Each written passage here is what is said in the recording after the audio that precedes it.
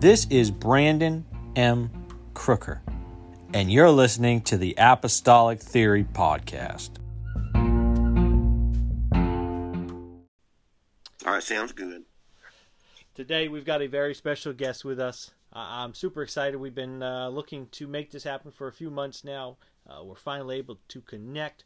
I'm excited about this topic because I believe that while a lot of Christianity sort of shies away from the importance of our calling on this earth as citizens of heaven, I'm looking forward to the content and the context. So today our guest, Pastor David Tipton, with us. I'm super excited. Brother, would you just introduce yourself again, tell the listeners a bit about you, your background, ministry, and where you currently serve? Thank you, Brother Cooker. It is a delight to join you on your podcast today. My name is David Tipton. I was elected in April of 2009 to serve as the District Superintendent of the Mississippi District United Pentecostal Church. Prior to that, I was Executive Promotions Director for North American Missions at our headquarters in St. Louis.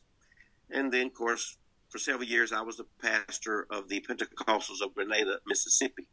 I also am the Vice President of the National Apostolic Christian Leadership Conference, which is a newly formed nonprofit organization representing 3 to 4 million apostolics nationwide. It's in its infancy, and we are just getting it started and off and running.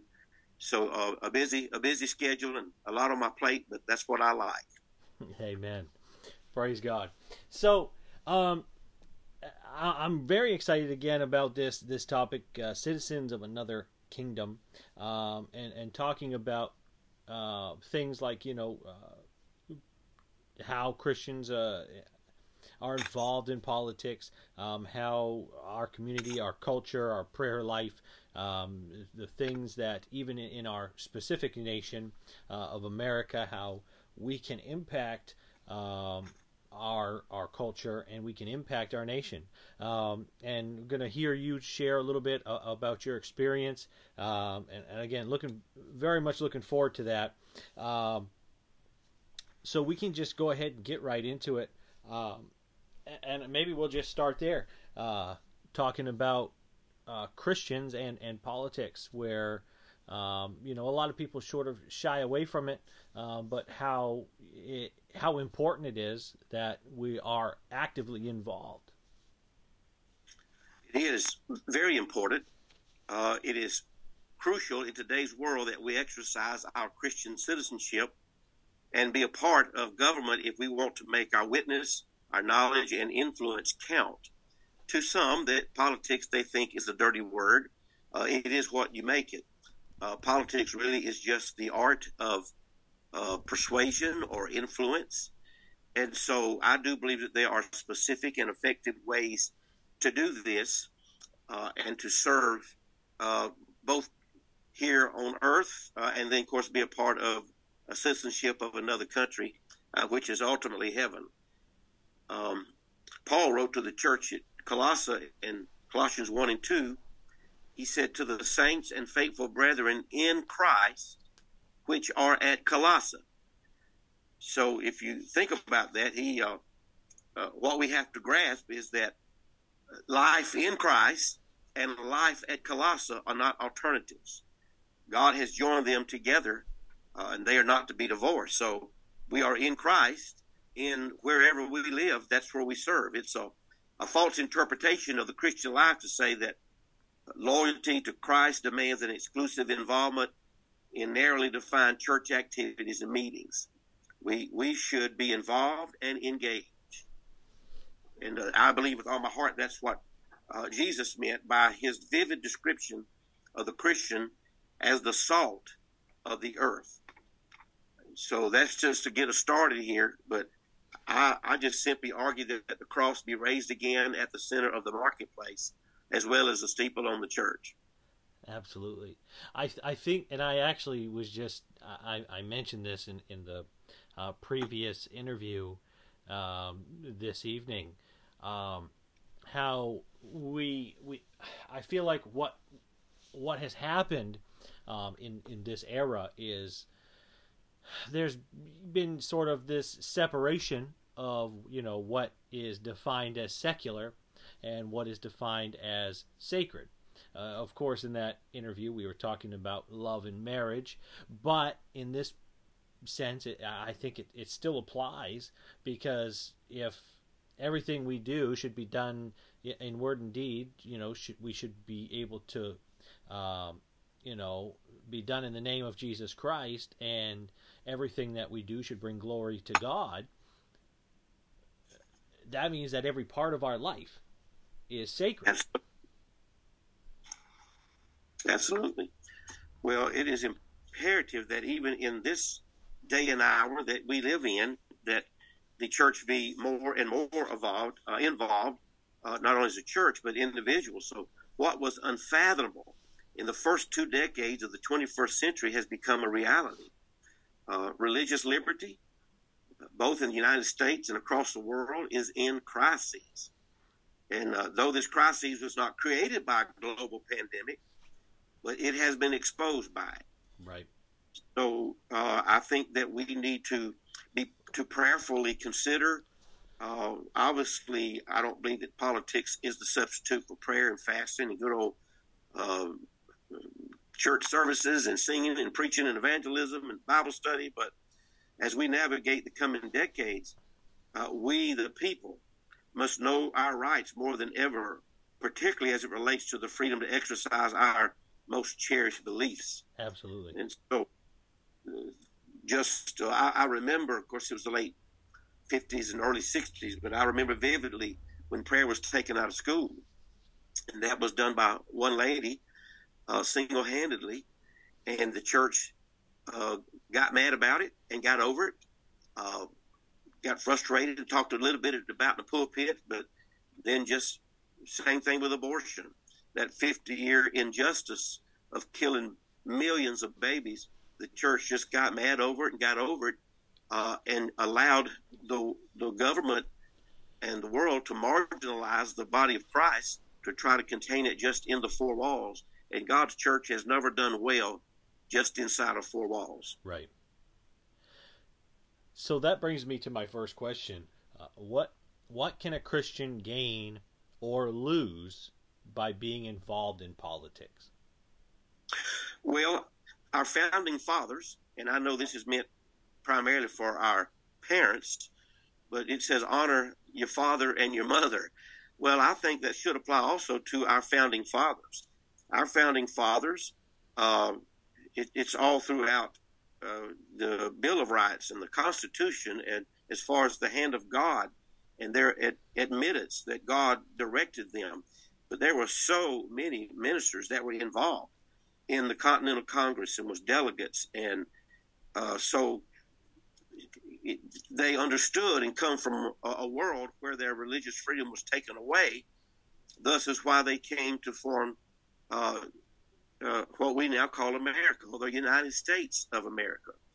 So thankfully for all those years and up until the early parts of the 21st century, when it has actually been exposed of an all-out effort to take away our religious freedom, then we have gained a lot by our founding fathers.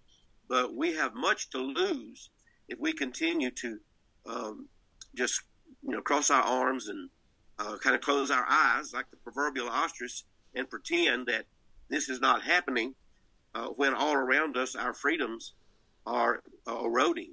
So we've gained a lot. Thank God America's been able to send missionaries to faraway lands because of our founding fathers and the freedom of religion and freedom of conscience and freedom of expression. There's inalienable rights that was given to us by God, not by the government.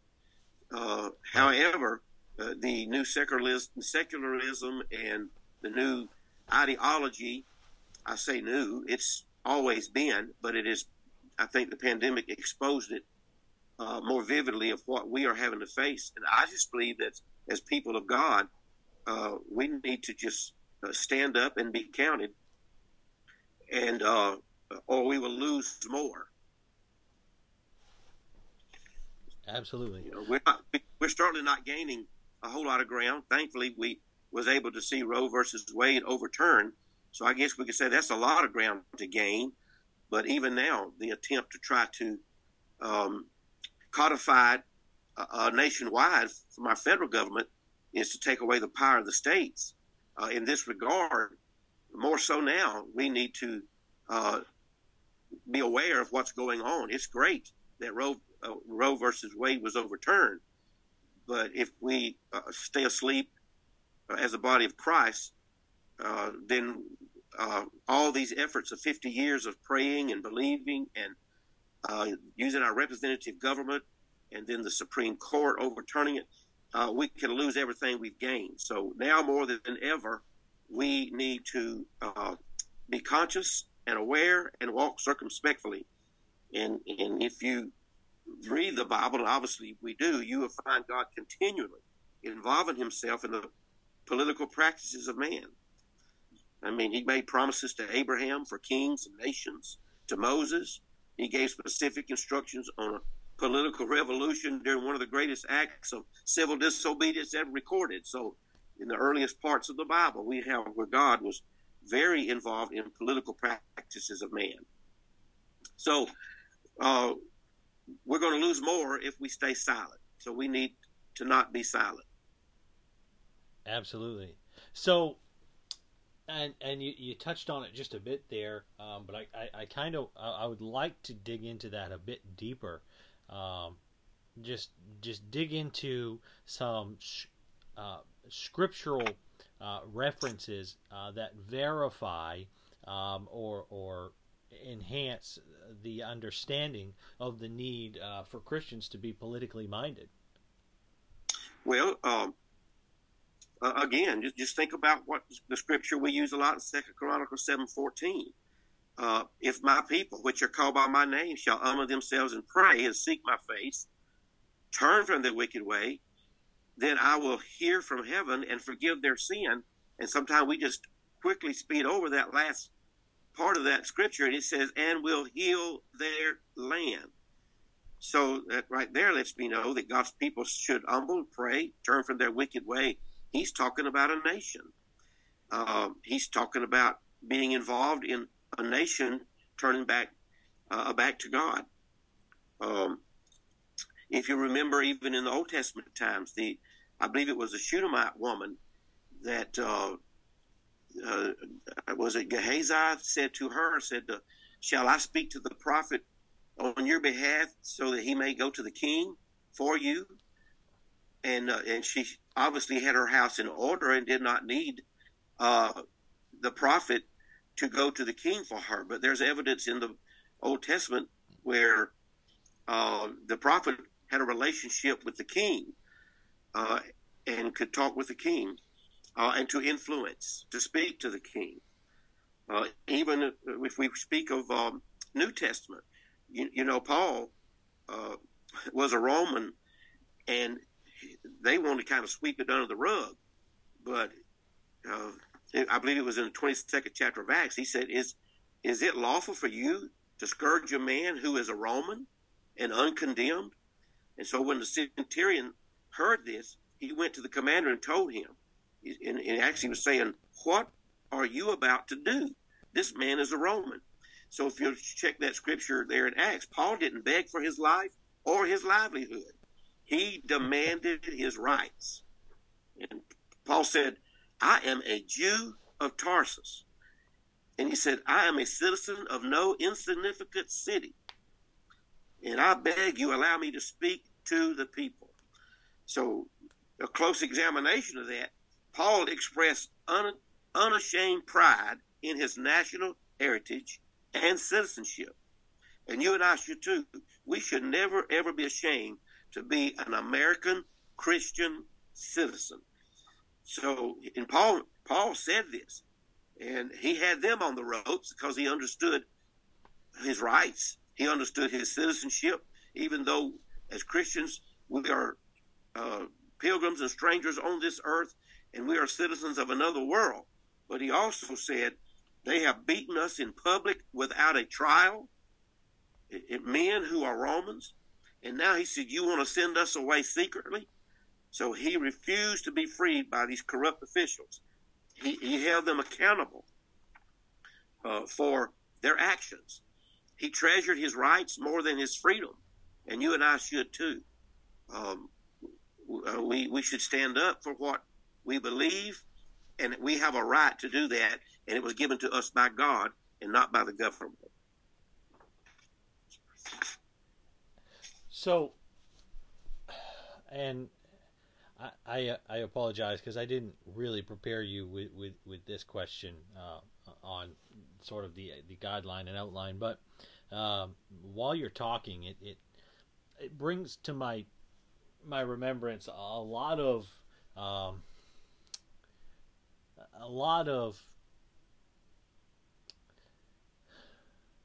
I don't know if heat's necessarily the word I'm looking for, but there's a lot of contention. There you go. Going on right now in Christian circles. I don't necessarily know if it's apostolic Pentecostal circles, but definitely in Christian circles about people being afraid of what's being called Christian nationalism. Would you say that there is a correct way to go about understanding our part in our nation as Christians?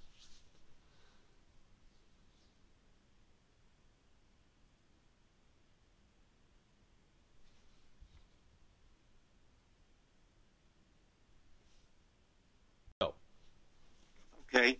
From a biblical standpoint and our involvement with politics, and I think maybe you had asked me to provide a scriptural reference. I mentioned one in the Old Testament when the Shunammite woman, Gehaziel, had said to her, would she like for him to speak to the prophet so he could go to the king for her?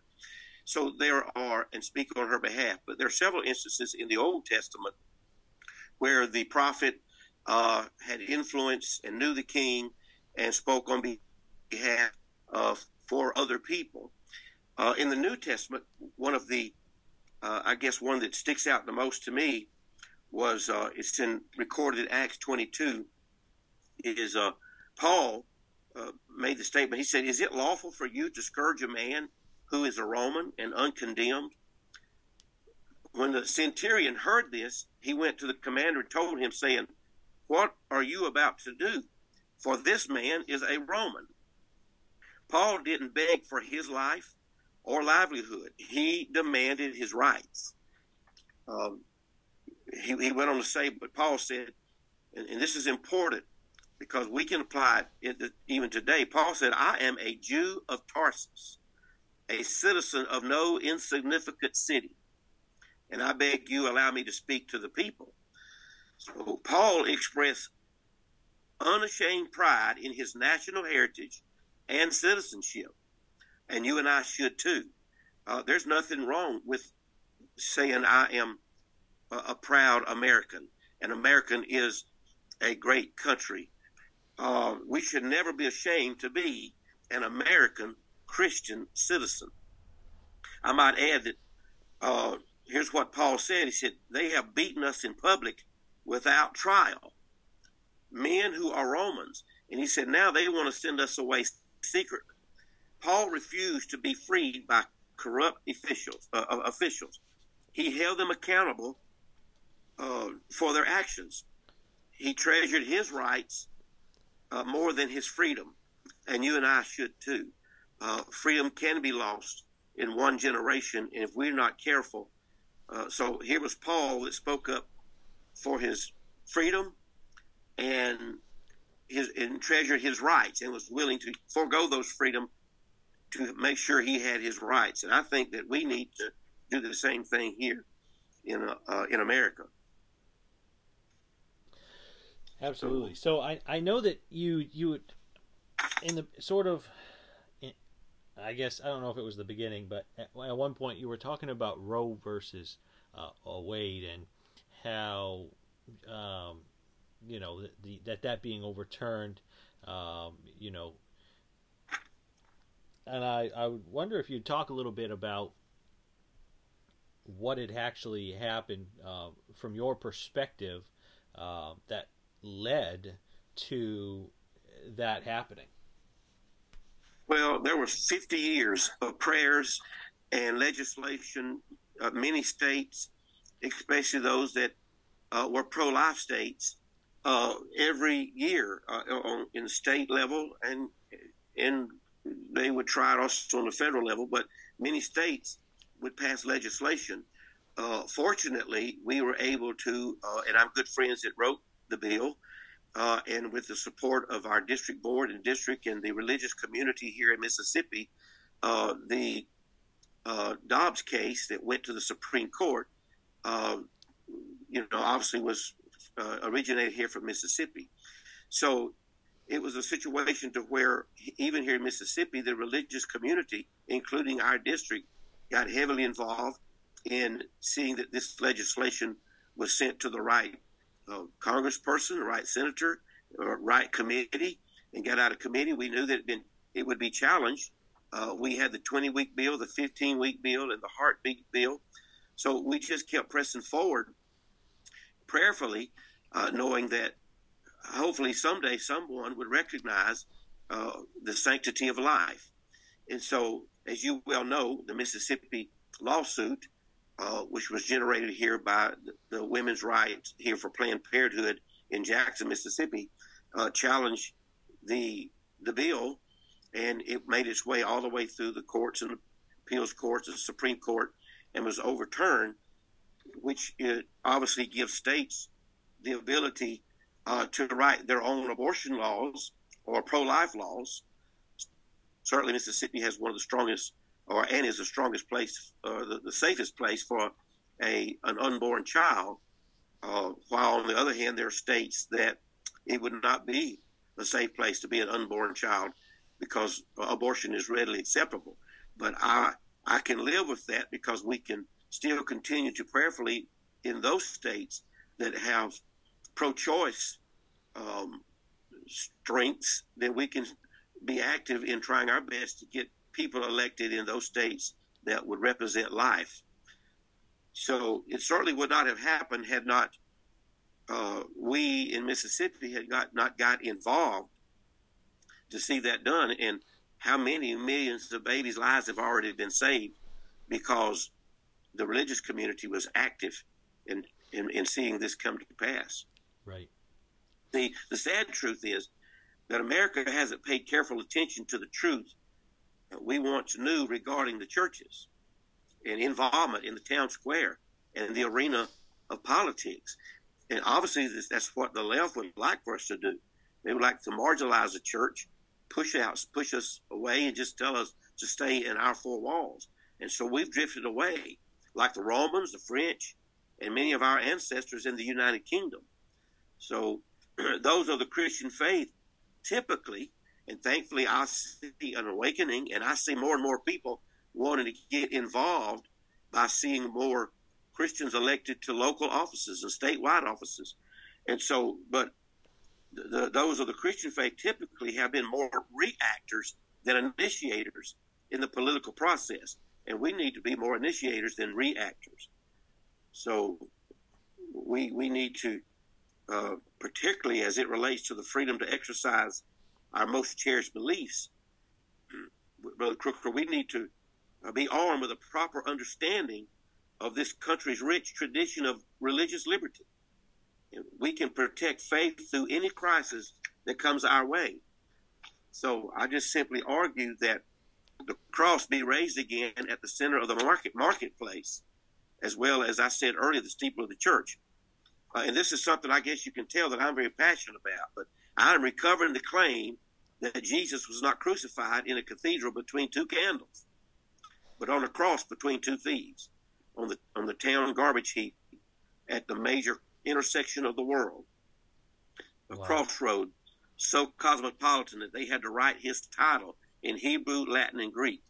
And that's the kind of place where cynics talk smut and thieves curse and soldiers gamble.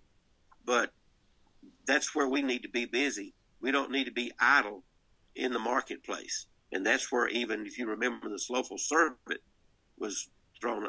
I believe the scripture, I think it's in Matthew, but he said, "Why stand you here idle in the marketplace?" Wow. So there's just even during this pandemic, this stuff that's creeping into America that says, look, if you want to have a good life, you want to advance it, and you want to keep your job, then you need to sign on to this ideology, or this woke community or culture will cancel you.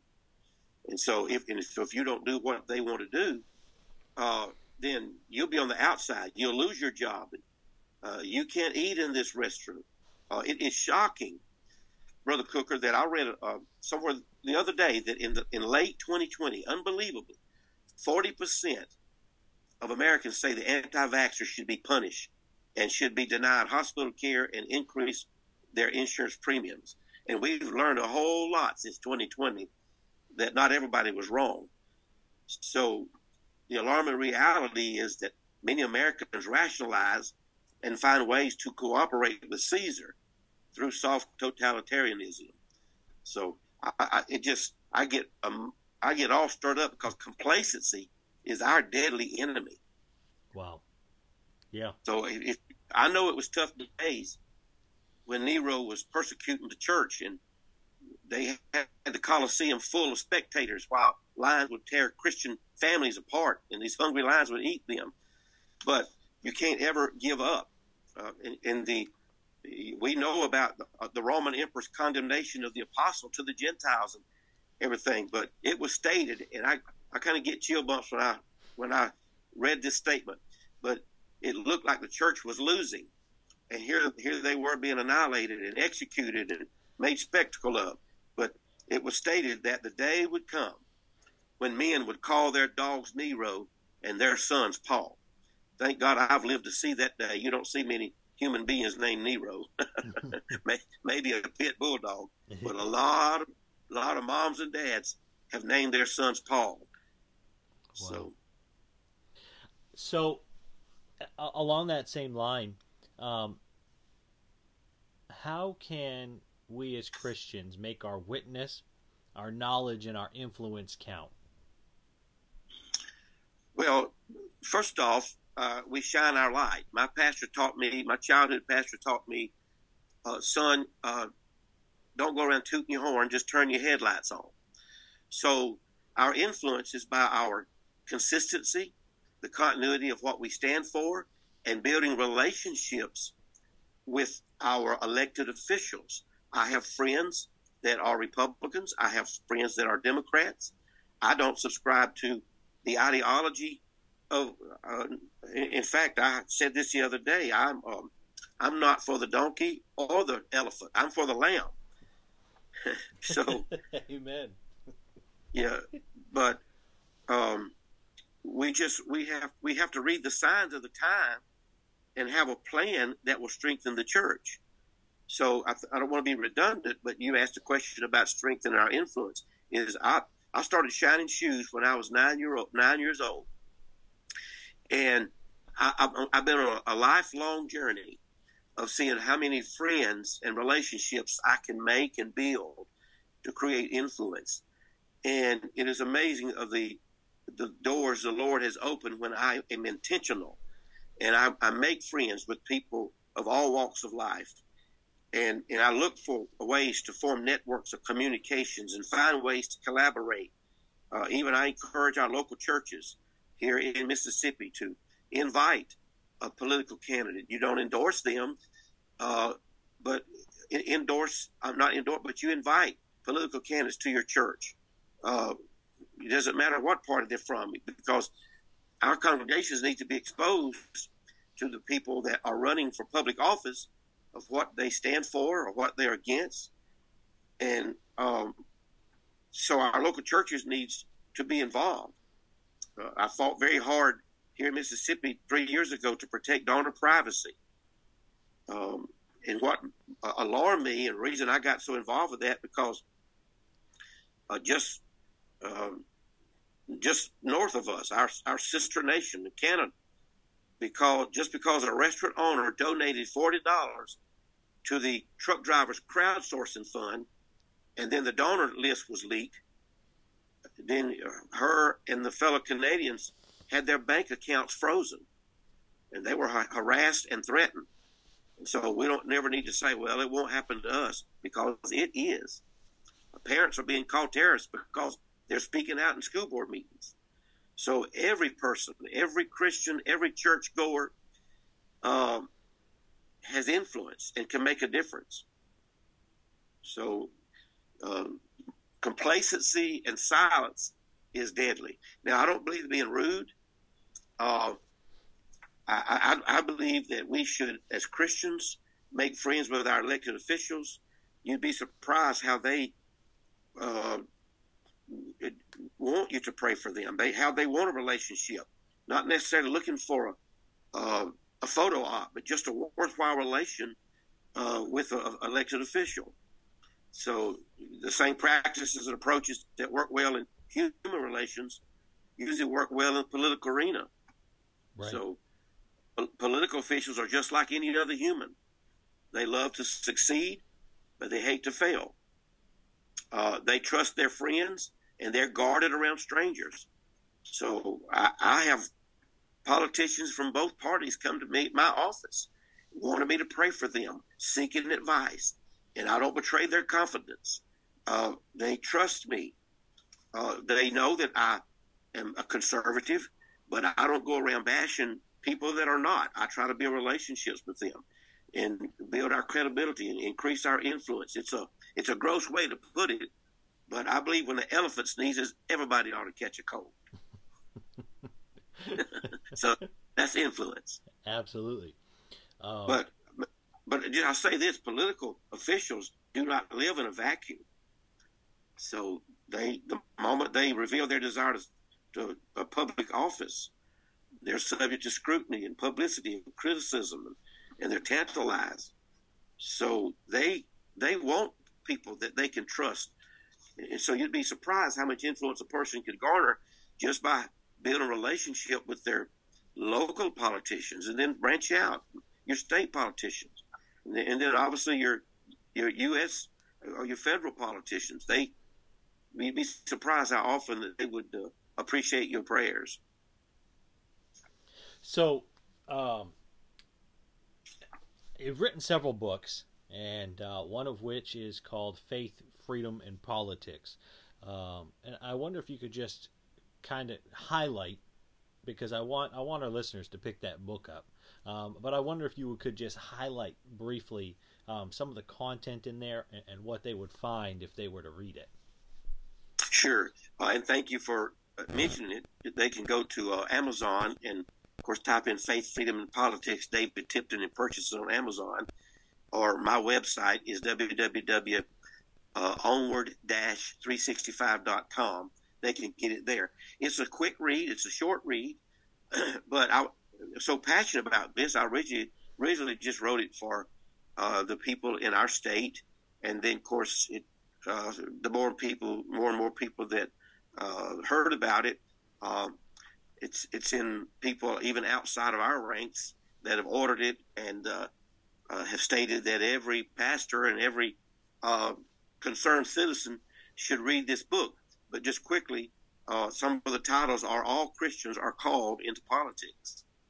And then I talk about the pastor in politics. I list several things. I mean, just see if I have a book in my hand. I list several things that a pastor could preach on without even endorsing a candidate. Abortion, adoption, business ethics, censorship, civil liberties, religious liberty, family services, discrimination, economics. There's poverty, war and peace.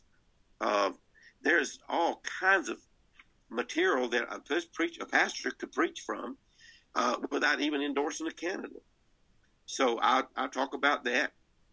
And I mentioned preaching on political issues, talk about how a bill really works, and then what you and I were just talking about, worthwhile relations with an elected official, participate in the process. I believe it's shocking to me how many of our hyphen age 18 to 25-year-olds, college students, are not even registered to vote. And that is just simply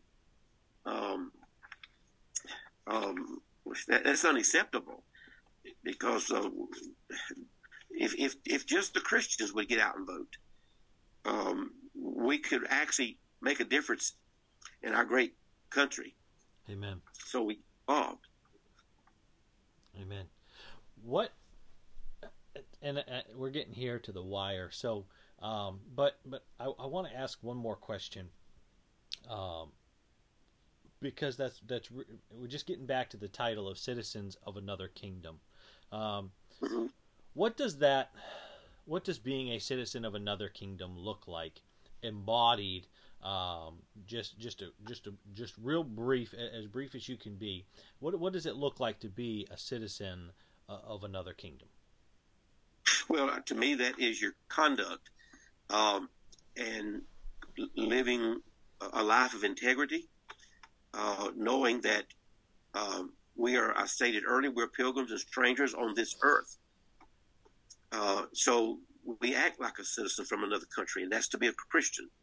But while we are, yes, citizens of another country, I repeat myself, we still are given the 70 years, if we get that much promise, to have to live here on this earth and be a citizen of the country we are born in.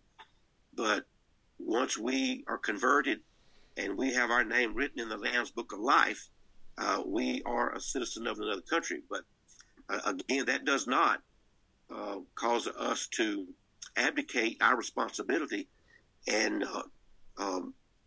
occupy till he comes. And that's simply staying busy, reaching the lost, loving your neighbor. And your neighbor is not just the one next door. It's a neighboring state, a neighboring country. It's loving your neighbor as yourself, and living like you're a citizen from another country. Involving yourself and try to get somebody to go with you. Absolutely. And well, the Bible does say, and I think throughout this whole interview, it's been pretty clear that everything that we do, follow peace with all men. That's what the Bible says, that we're to follow peace with all men. And you're talking about making connections with political candidates on all sides, and being peaceful, because we're never going to accomplish what God wants us to accomplish here if we're always being contentious. In fact, we have biblical narratives where it tells us that we shouldn't be contentious.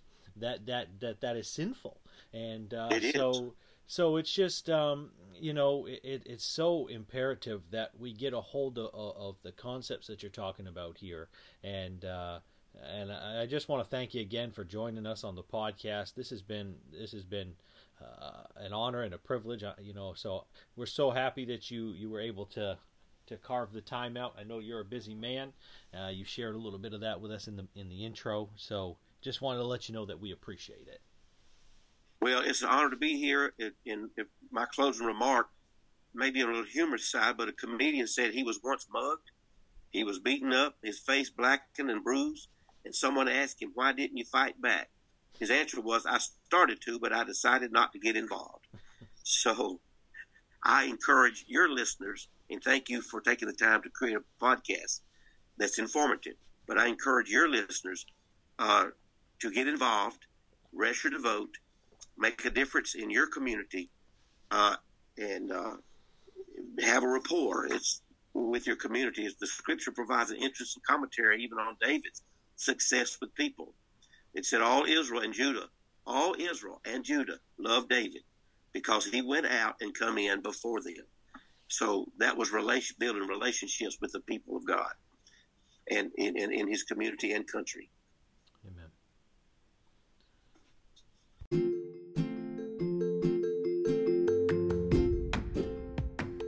We were so honored to have Pastor David Tipton with us. If you're interested in picking up a copy of his book, Faith, Freedom, and Politics, you can find that at Amazon.com or on his website, www.onward-365.com.